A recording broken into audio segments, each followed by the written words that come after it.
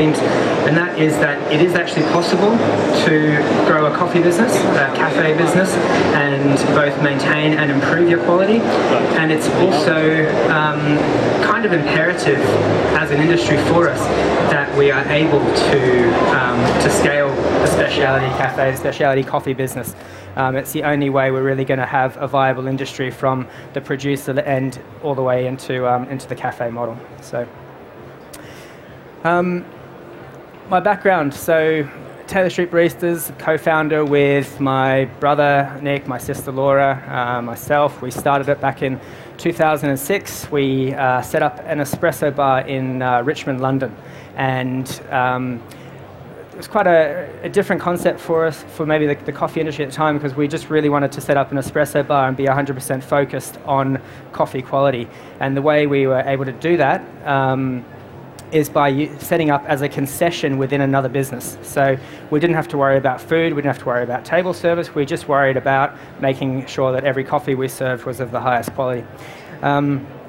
And so we did that, and we set up 2 different espresso bars with that sort of concession model. And then come 2008, we set up in New Street, which is across the road from Liverpool Street Station in London. And that was our first sort of site, our first venture into having our own premises and trying to deliver on the entire package. And it's quite a funny story, because when we set up in New Street, we had got about a week into our fit out of that cafe, and some builders started working on a shop across the road from us, and they sort of came over and said, "Oh, what are you guys up to?" And we said, "Oh, we're setting up a cafe." And we said, "What are you up to?" And they sort of laughed at us and said, "Well, we're actually setting up a Starbucks. You guys are in trouble." We thought that's actually fantastic news. And we thought that was fantastic news because our experience with the espresso bar concessions was that we could deliver on a high quality, and we can do it in a more personable way. And these are the 2 things that really differentiate, I think, a specialty cafe from a sort of more mainstream coffee business as such. So 6 months after Starbucks opened its doors, they then closed their doors.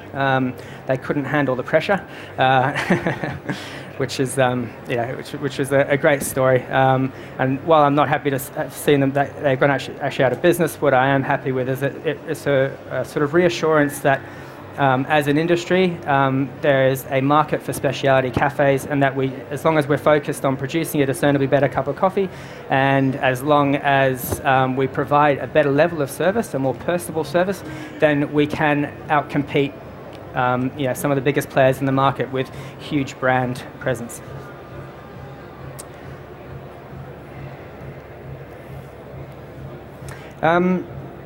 So if you'd asked me back in 2010, maybe whether I thought it was possible to scale a coffee business, I would have pretty emphatically said no, absolutely not. Coffee is incredibly complex. You need to be incredibly focused on every shot that you produce, the coffee quality, the equipment maintenance, barista training. So many aspects of what we do in coffee are incredibly technical, incredibly difficult to manage. But what's happened to change my thinking since then is that we've seen some real improvements in the 3 main areas that will allow us to both produce quality and produce quality in a larger market as well, at scale. And this is really focused around these very simple things of fantastic coffee, very well-trained baristas, and consistent and reliable equipment. Okay, so I'm going to sort of focus on these 3 elements of scaling a coffee business around these 3 elements, because that's where my main strengths are and background is with Taylor Street. I can't go too much into the sort of customer experience side, which is another huge area in terms of scaling quality, but it's kind of beyond the scope of 20 minutes, which I am, to be honest with you, already going to go over. Okay, so. So let's look at coffee.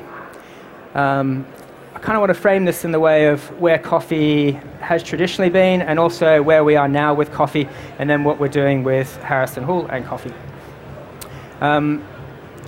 Three main elements around coffee quality are the provenance of the coffee, the relationships you have with the producers, as well as the developments in infrastructure, in processes that have really allowed us, over the last 14 years only, I think, to go from having increasingly better and better coffee. We've got the highest quality coffee available now, and we have more of it. And that's really a reflection of where coffee is coming from, how we are sourcing it from origin, and then as well as the quality of the processing. So the top picture is on that little board. It talks about this particular microlot. It's Caturra and Bourbon varietals.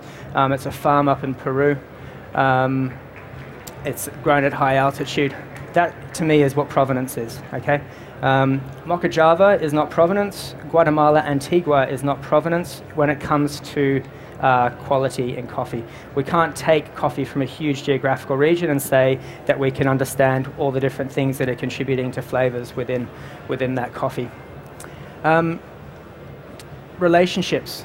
So call it direct trade, call it quasi-direct trade, however you want to do it. I think the way in which we are trading coffee is incredibly important to both incentivizing growers to produce quality coffee, but it's also important for the quantity of coffees that we're buying. So when you have a relationship with your grower, you're committing over a longer term, you're incentivizing the farmer with higher prices, and it's those two things which are giving us higher quality coffee year on year on year. The other model is obviously commodity market trading. It's using supply and demand. The farmer bears all the price risk. There's no incentive for a grower to really focus on producing exceptional flavors in the cup because they're going to get paid for it anyway. But then they also are susceptible to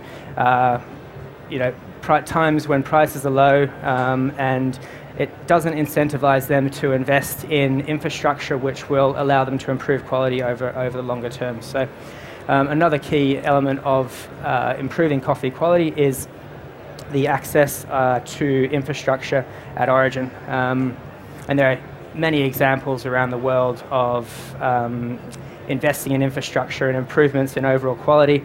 I think a really amazing story is Rwanda, where we've gone from coffee of a quality which was below commodity grade back in the 90s, with the investment in processing stations through 2000 and then throughout the last decade. We've seen this radical increase in quality from Rwandan coffee to the point that it's some of the best specialty coffee in the world. Rwanda's the first country in Africa to have hosted a Cup of Excellence competition. That really is a signal that coffee quality has improved dramatically there. Sort of a final point I'd like to make about coffee quality is, and it's why I think we really need scale in this specialty coffee market, is that for us to be interesting to a farmer, we need to be buying a lot of coffee, okay? We need to increase the amount of coffee we're buying worldwide. Currently, we're at sort of 5% of the production of coffee around the world is the sort of so-called specialty coffee market.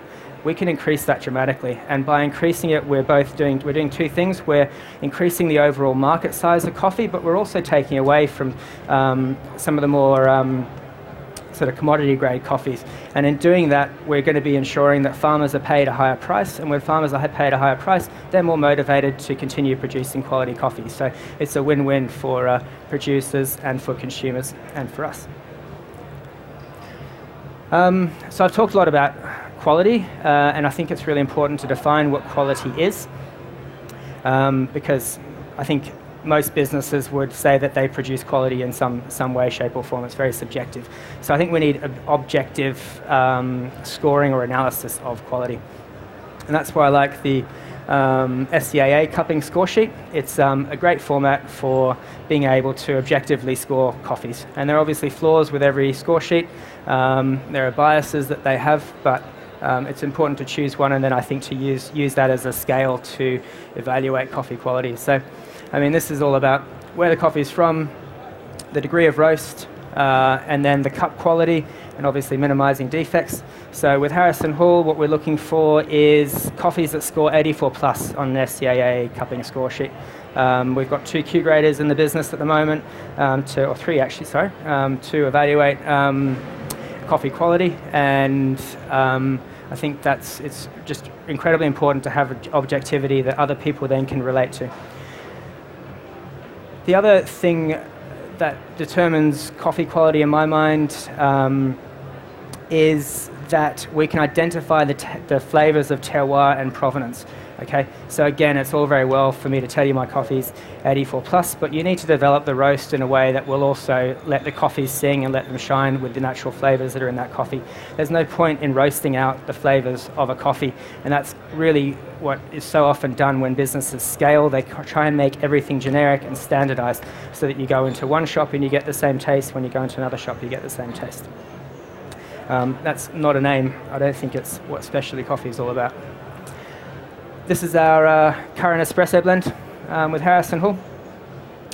I must admit, Steve, I've sort of borrowed off your descriptive style for coffees. I think coffee labels need to be fun, okay? We need to make coffee approachable for people. We're not always talking to a very sophisticated coffee buyer. So you need to talk in terms that relate to what they know. So a feast for your coffee senses and breakfast in your cup is kind of flowery description, but also it sort of might hit home, pull out an emotive feeling for people. Harrison Hall, we also do 2 different filter coffees. So we've got a filter which we recommend drunk black, and we've got a filter which we recommend drunk white. So again, it's a way of trying to get people to think about trying different coffees and experience some of the flavors in coffee. Equipment. Now, we all know that you can have the very best equipment, and then you can have the very best coffee, and then you can make your coffee very badly on unreliable, inconsistent equipment. 2 things, I've used the words 3 times now, but consistency, reliability. They're really, really important for an espresso machine, especially when you want to scale a coffee business. When I talk about consistency, I'm talking about temperature stability. When I'm talking about consistency, I'm talking about pressure stability. There are obviously machines which are working on pressure profiling, and maybe temperature profiling is sort of being vaguely done. There's under-counter bars, but I think for really developing sort of a model that's scalable, we need a machine that's focused around temperature and pressure stability.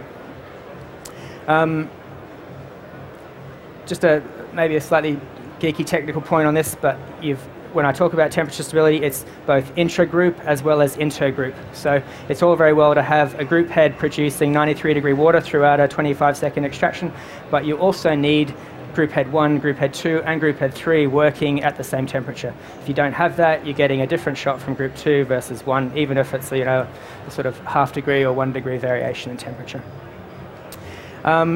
Grinders. Everyone in the specialty industry sort of laments grinders, they're unreliable, we get different doses all the time, we waste a huge amount of coffee, they heat everything up, the quality goes downhill. And they're all perfectly valid criticisms of grinders. But what I would say is that as an industry, again, it's the onus is on us to create or give our manufacturers an incentive to produce better quality equipment, because we need to, if we don't have the scale to justify the number of machines or the amount of money they're going to invest in research and development, if they're not going to get a sufficient return on the investment in that R&D, they're not going to invest in developing new grinders. And that's just a really fundamental point. It's why we, as an industry, we need to grow, and we need to give manufacturers reassurance that there is a market for the equipment that they're going to have to spend a lot of money to develop. I'm quite excited about Milan when Simnelli are releasing their new grinder. I know they've spent the last year, they've tested, I think, something like 100 different plastic chutes that all different prototypes to control the rate at which coffee grinds are being dispensed out of the burst, and it controls the regrinding, it controls the static, it controls all sorts of things to do with the quality of the coffee. It's also got a temperature control mechanism. So it'll be really interesting to see if that is where we need to go in terms of developing grinders. I'm sort of digressing, so I'll move on. Water filtration. It's really great to see these guys over here. Hello.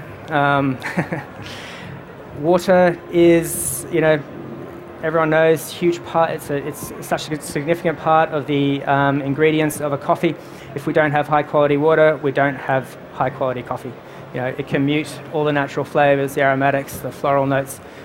It's got to be good. So reverse osmosis is definitely a step in the right direction. Being able to blend to the right TDS is critical. And it also gives us that degree of stability in a cafe and across multiple cafes so that we can deliver a really high quality product. So a quick overview of I've sort of covered this, but where we are now versus where we were. We've got espresso machines, grinders, water filtration, traditional models of E61 multi-boilers and bean to cups. There has actually been significant improvement in all these different areas. There are positives and flaws with each of those traditional systems, but what I think is the best opportunity for us at the moment is a boiler per group head. It's a PID per group head. It's managing where temperature is controlled at each of the different elements. So the T3 model is very exciting. I think Chimbali have something similar. I don't want to just talk all about one brand, but so that's what we are now. So when we use the T3 in all the Harrison Halls, and we did a lot of due diligence on that machine. We used SCASE2. We data logged the pressure profile. We data logged the temperature profile. We were testing it on different machines to really see, are they delivering on what they are, and they've really sort of done a lot of very good work with that machine. Just in terms of any cafe business, you want reliability in your equipment as well, and that means you need a manufacturer and a service team on the ground who are able to deliver engineers and parts at your call. And you also want a machine that's easy to access. So there's 2 bits of advice on what you want to do when you're sourcing equipment, but when you have those elements, then you can really start to develop your coffee business. The barista. So this is the World Barista Championships in Australia, in Melbourne. It was a fantastic experience for anyone who was there. And the Barista Championships have really done a lot to develop the barista craft over the past, since 2000 when they first started, 2001. So we've got huge improvement in the skills of the barista, as well as an improvement or an increase in the awareness of the profile of the barista. And I would never suggest in any way that we can train a barista for Harrison Hall to the level that people like John Gordon are performing on stage at the World Barista Championships over the training periods that we have. We can do it, but it takes time. It's a lifelong commitment. It's a commitment of years and not just weeks. So what I'm, trying to allude to is the fact that being a barista is incredibly technical. It's a challenging profession. And what we aim with Harrison Hall is to give people the opportunity to get on the road for that profession, to develop their craft, develop their coffee knowledge, and develop their experience. And those are 3 essential elements of becoming a good barista. Okay, so traditionally where we've been, coffee knowledge, very limited. We talk about Italian espresso blends. Doesn't really tell us much about the coffee. It's really broad. We don't know any. We know that it's either Robusta or Arabica. We know quite possibly a blend, but we don't know exactly where those coffees are from, what the percentages are, what the exact provenance is. In terms of craftsmanship, if you're lucky, the barista could adjust the grind, could probably dose between 14 and 16 grams, and could press the right button and give you a sort of 30 ml shot.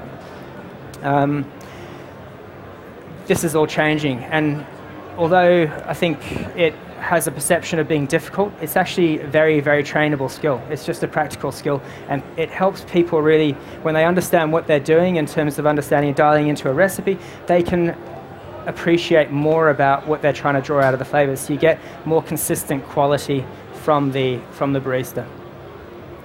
I think probably one of the most important things that we've realized in developing our training with Harrison Hall and through Taylor Street over the years is the importance of experience on the shop floor. You cannot be a good barista without a lot of time making good coffee. It's the only way to really fine-tune your practical skills. So, hinted at the Barista Guild. There is a Barista Guild being set up. Specialty Coffee Association of Europe is sort of working on that at the moment. I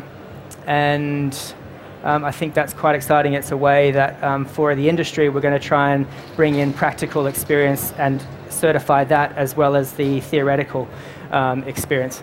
And that's also what we're sort of doing with our Harrison Hall barista training. So the slide really, the percentages on the axis, they are referring to how much time we sort of concentrate on the different elements of becoming a barista at the different skill levels. And really when you're learning to be a barista, it's about practical experience. That's where you want to give people as much time to get them comfortable with, just pulling a portafilter out and reinserting that portafilter, getting fluidity of that motion. Just lots of little things like that. Understanding a bit about the technical side, coffee knowledge, sensory development. These are ongoing things that you work on more as you improve your skills as a barista. With Harrison Hall so far, I think we've trained in excess of 80 baristas. They've gone from 0 skills to being able to pour basic latte art. We do that in about 4.5 days, which I think is a pretty commendable achievement. I don't do any of the training, so I'm not patting myself on the back, but the trainers are an exceptional team and incredibly committed, and that's fairly impressive to be able to do that.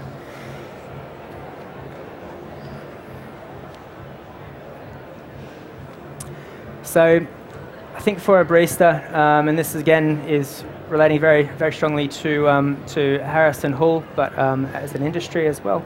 But it's continuous development.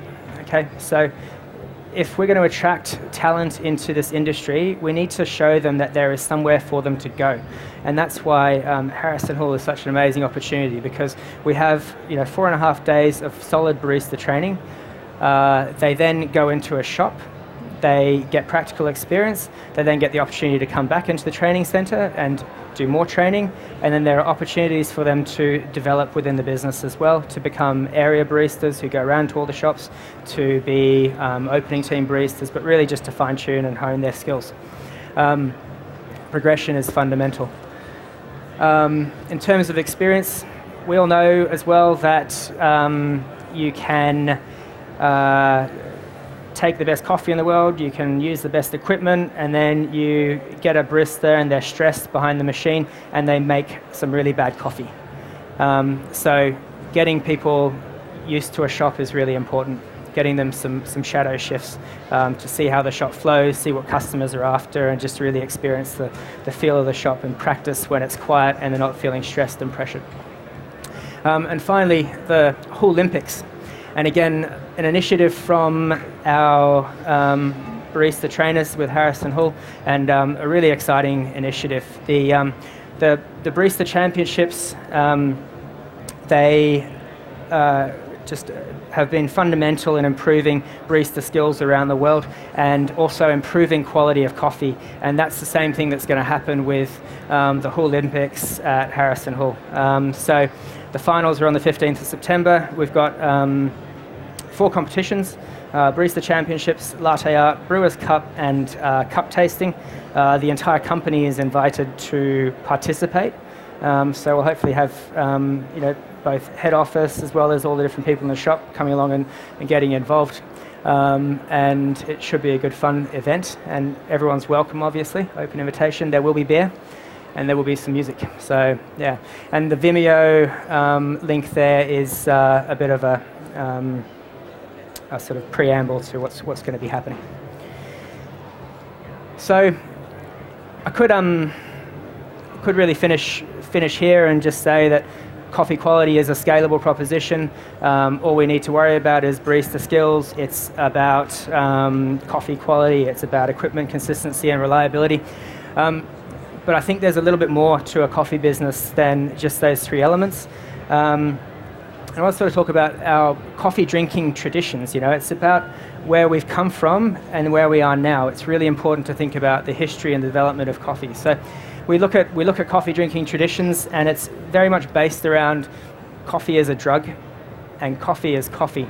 Very little about how coffee tastes and the flavors that we're developing within it. So stimulates soldiers, provides the caffeination to dance all night if you're a Sufi, whirling dervish. It sobered up London so that they could get involved in the Industrial Revolution or drive the Industrial Revolution. And there are all these beautiful traditions and rituals that have been developed around coffee, from Turkish coffee to sitting in a beautiful Parisian cafe, or even, dare I say it, a Starbucks, and just watching the world go by and using your computer and doing socializing, doing some work. But where I think we're at now as an industry is that we're focusing more on the craft of the barista. We're focusing more on the development of flavors in coffee, providing a discernibly better cup of coffee. And we still need to think about all those past experiences. So what does Starbucks do well? They offer that third place. How can we offer that third place but enhance that experience with a better quality product? This chart, maybe a little bit more detail. If this is available online later, then you can read through it yourselves. I guess a key message is, as a specialty cafe sector, a big thing holding us back, and why Harrison Hall is important and why there's room for other large cafe chains to grow, is because we're too fragmented and we don't have one voice in what we're doing. We need to talk with one voice about delivering a better product, about the perception of that coffee, and about how we talk about it, as well as the barista craft and skills. I recommend going on the Nespresso website and looking at how they talk about coffee. Okay, it's really interesting, and that website is beautiful. It's so rich and luxurious. It kind of makes you want to drink one of those coffees. Yeah. Many traditions of coffee consumption. So we've got coffee. It's a drug. It's an emotional experience. People talk about coffee not in terms of it being, having strawberry and chocolate and all these different flavors. They talk about it as, it makes me feel warm, it makes me feel like home, it makes me feel comfortable.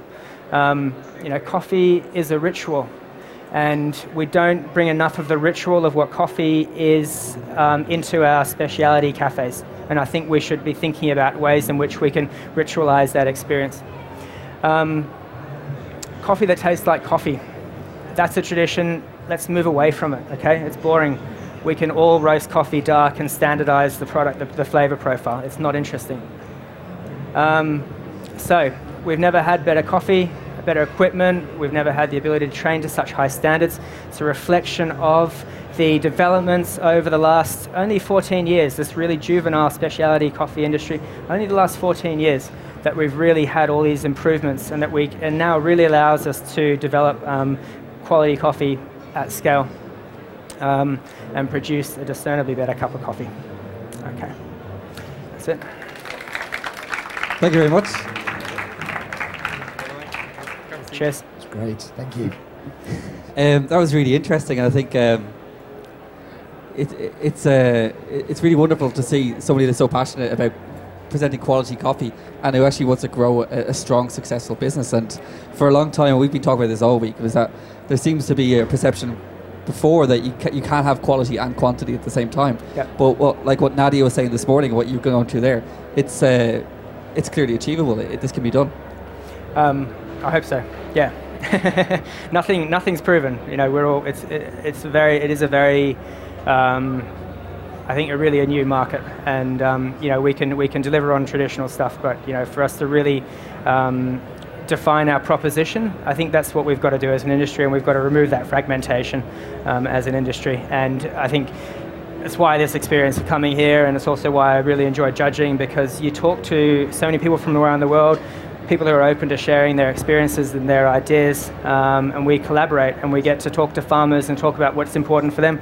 We get to talk to baristas. We talk to, you know, the entire industry, and everyone's voice is heard. So, yeah, so Tamper Tantrum's invaluable. Yeah. With Harrison Houle, it's obviously a new, you know, it's a new thing. Yep. What is the ideas of scale? Where you obviously have a plan of where it's going to be in 12 months, 5 years. Yeah, I mean we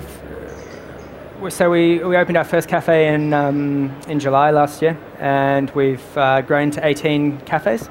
Got a few more in the pipeline, and really we're not going to just grow without really establishing what the proposition is and really testing different demographics to see what it is that they want, because England is a challenging market. It's like most of the specialty world, it's still fairly new. And London is slightly more, I guess, developed in their taste preferences. So we have this sort of concentration of really good cafes in London, but then you step outside of London and you've only got these sort of rare spots where coffee is appreciated.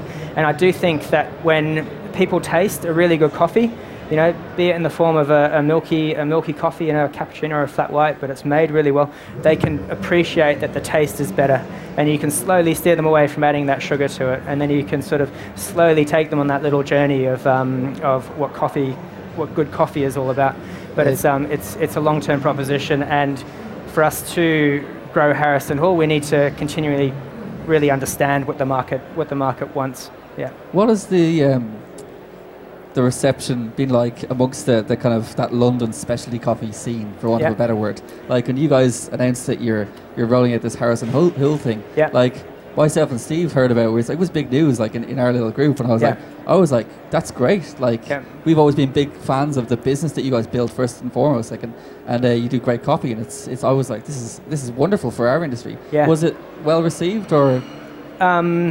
I think amongst the sort of leaders in the industry, it was well received. There were certainly some derisive comments from many, but that in many ways was related to the sort of the significant financial partner in Harrison Houle, who is a big supermarket chain called Tesco, for anyone who isn't based in the UK.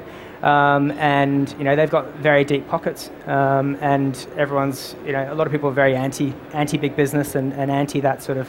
I think there's that whole thing, particularly in England, where, you know, if somebody's doing well, you kind of knock them down. It's like, look at that, you know, they've been given the opportunity, and you know, it's like, no, they're doing well. We should be really pleased for them. Yeah. And, you know, and I agree. I kind of saw some of those negative parts. Do you think that it has any effect on Taylor Street as well? Obviously, as a separate business, the way that's viewed, and yeah, we've been very sensitive to the reputation of Taylor Street through this. It's always been a concern. One thing we've sort of done is keep Taylor Street's kind of our baby. So for emotional reasons, we set up Taylor Street, and we didn't just decide to scale Taylor Street, because that's obviously an option that would have been on the table. How many Taylor Streets are there? We've got 8.5. The point 5 is a coffee gallery concept, which is quite good fun and very non-commercial. Yeah. I think the interesting thing for me with Taylor Street is you've always been very individual on what you did. You've had a very clear vision of what you've done. Yeah. Whereas a lot of the London cafes may have taken a more, that's cool approach and done this. You've been very, like, this is what we're doing, this is where we're taking it. Yeah. Has that had an effect on the way that you've set up Harrison Houle as well, with this clear vision and direction for it? Yeah, absolutely. I think my brother's been instrumental in the establishing a really strong culture within Taylor Street, and he's been able to do the same over with Harrison Houle. There's a lot of incredibly passionate people working in both. We have very, very talented baristas, and yeah, so I think you've got to instill the right passion. You've got to have the vision. You've got to thinking about designing your cafes around the customer experience. All those things are just fundamental to growing a good business. So the Harrison Hill will continue to grow, and as I understand it, that Taylor Street will stay relatively the same sort of numbers. But in, let's say, 2-3 years' time from now, do you want... is the coffee at Taylor Street Baristas going to be just as good as the coffee at Harrison Hill? Like that actual one cup that's presented in front of me, will they be of the same quality? I think we have a lot of potential with Taylor Street to develop our coffee menus and be slightly more experimental. We don't have that real flexibility with Harrison Hill. The coffee quality at Taylor Street is pretty exceptional. So yeah, and we have our espresso blend, which we change regularly, our guest roasters, which we use. You know one of them quite well.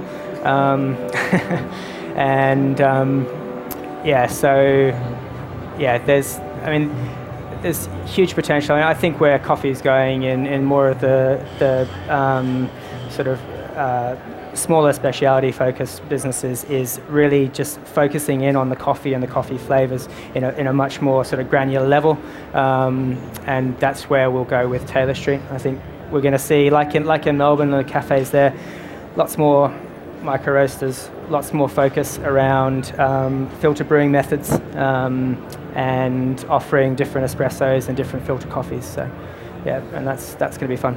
So Harrison Hall is the 18 stores at the moment. Yep. Where are they based? Are they all? So we're sort of clustered around the sort of north and northwest of London, coming down into London. Yeah. We're at Cannon Street, Tooley Street, London Wall, sort of central London sites. Going to be out in Guildford, Ealing, Amersham, North Finchley, Barnet, Crouch End. And are you going to be expanding out like? That's countrywide, part of the plan. I mean, it's to really take specialty coffee to the masses is the goal. So just like with Mike before as well, if we could bring the conversation slightly elsewhere, you got a history as a judge in competitions. Yeah. Will you continue to do that, and what has it brought to your career as a coffee professional? And do you find it hard to justify the time that you devote to that? It's definitely a labour-intensive investment of time.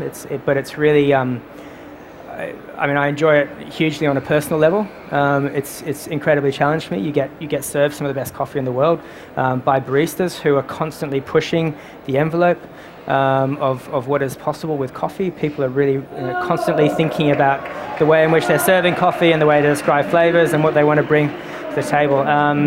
So I love being firsthand sitting there and experiencing that. I love the interaction with all the people who are involved in the competition. It's well worth the investment. Yeah. For sure. I think I can kind of back that too. Just being involved in this stuff pays back many times for the times that you put in. Now, we normally thank sponsors now because this thing needs sponsors. But instead of that, we have an Ask the Experts thing with a lovely little animation, which is very cool. So we've had questions coming off the internet, and this one is coming from Vincent Lee from Canada. What is the biggest compromise rapid growth has forced on your business?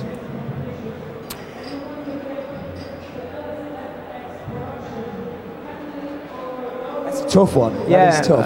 I don't... Nobody likes to say something's compromised, do they? It's, but you know, one that I did, that people rarely consider is time. Yeah. Okay, so lifestyle. Yeah. Like this must be...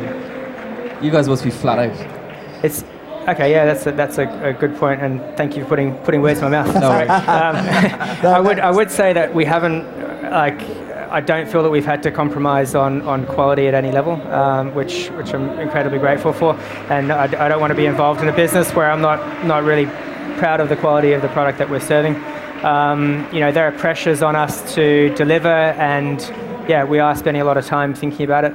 Maybe actually the compromise is that I don't get to spend enough time really developing and working with baristas at Taylor Street. So that's going to be a refocus.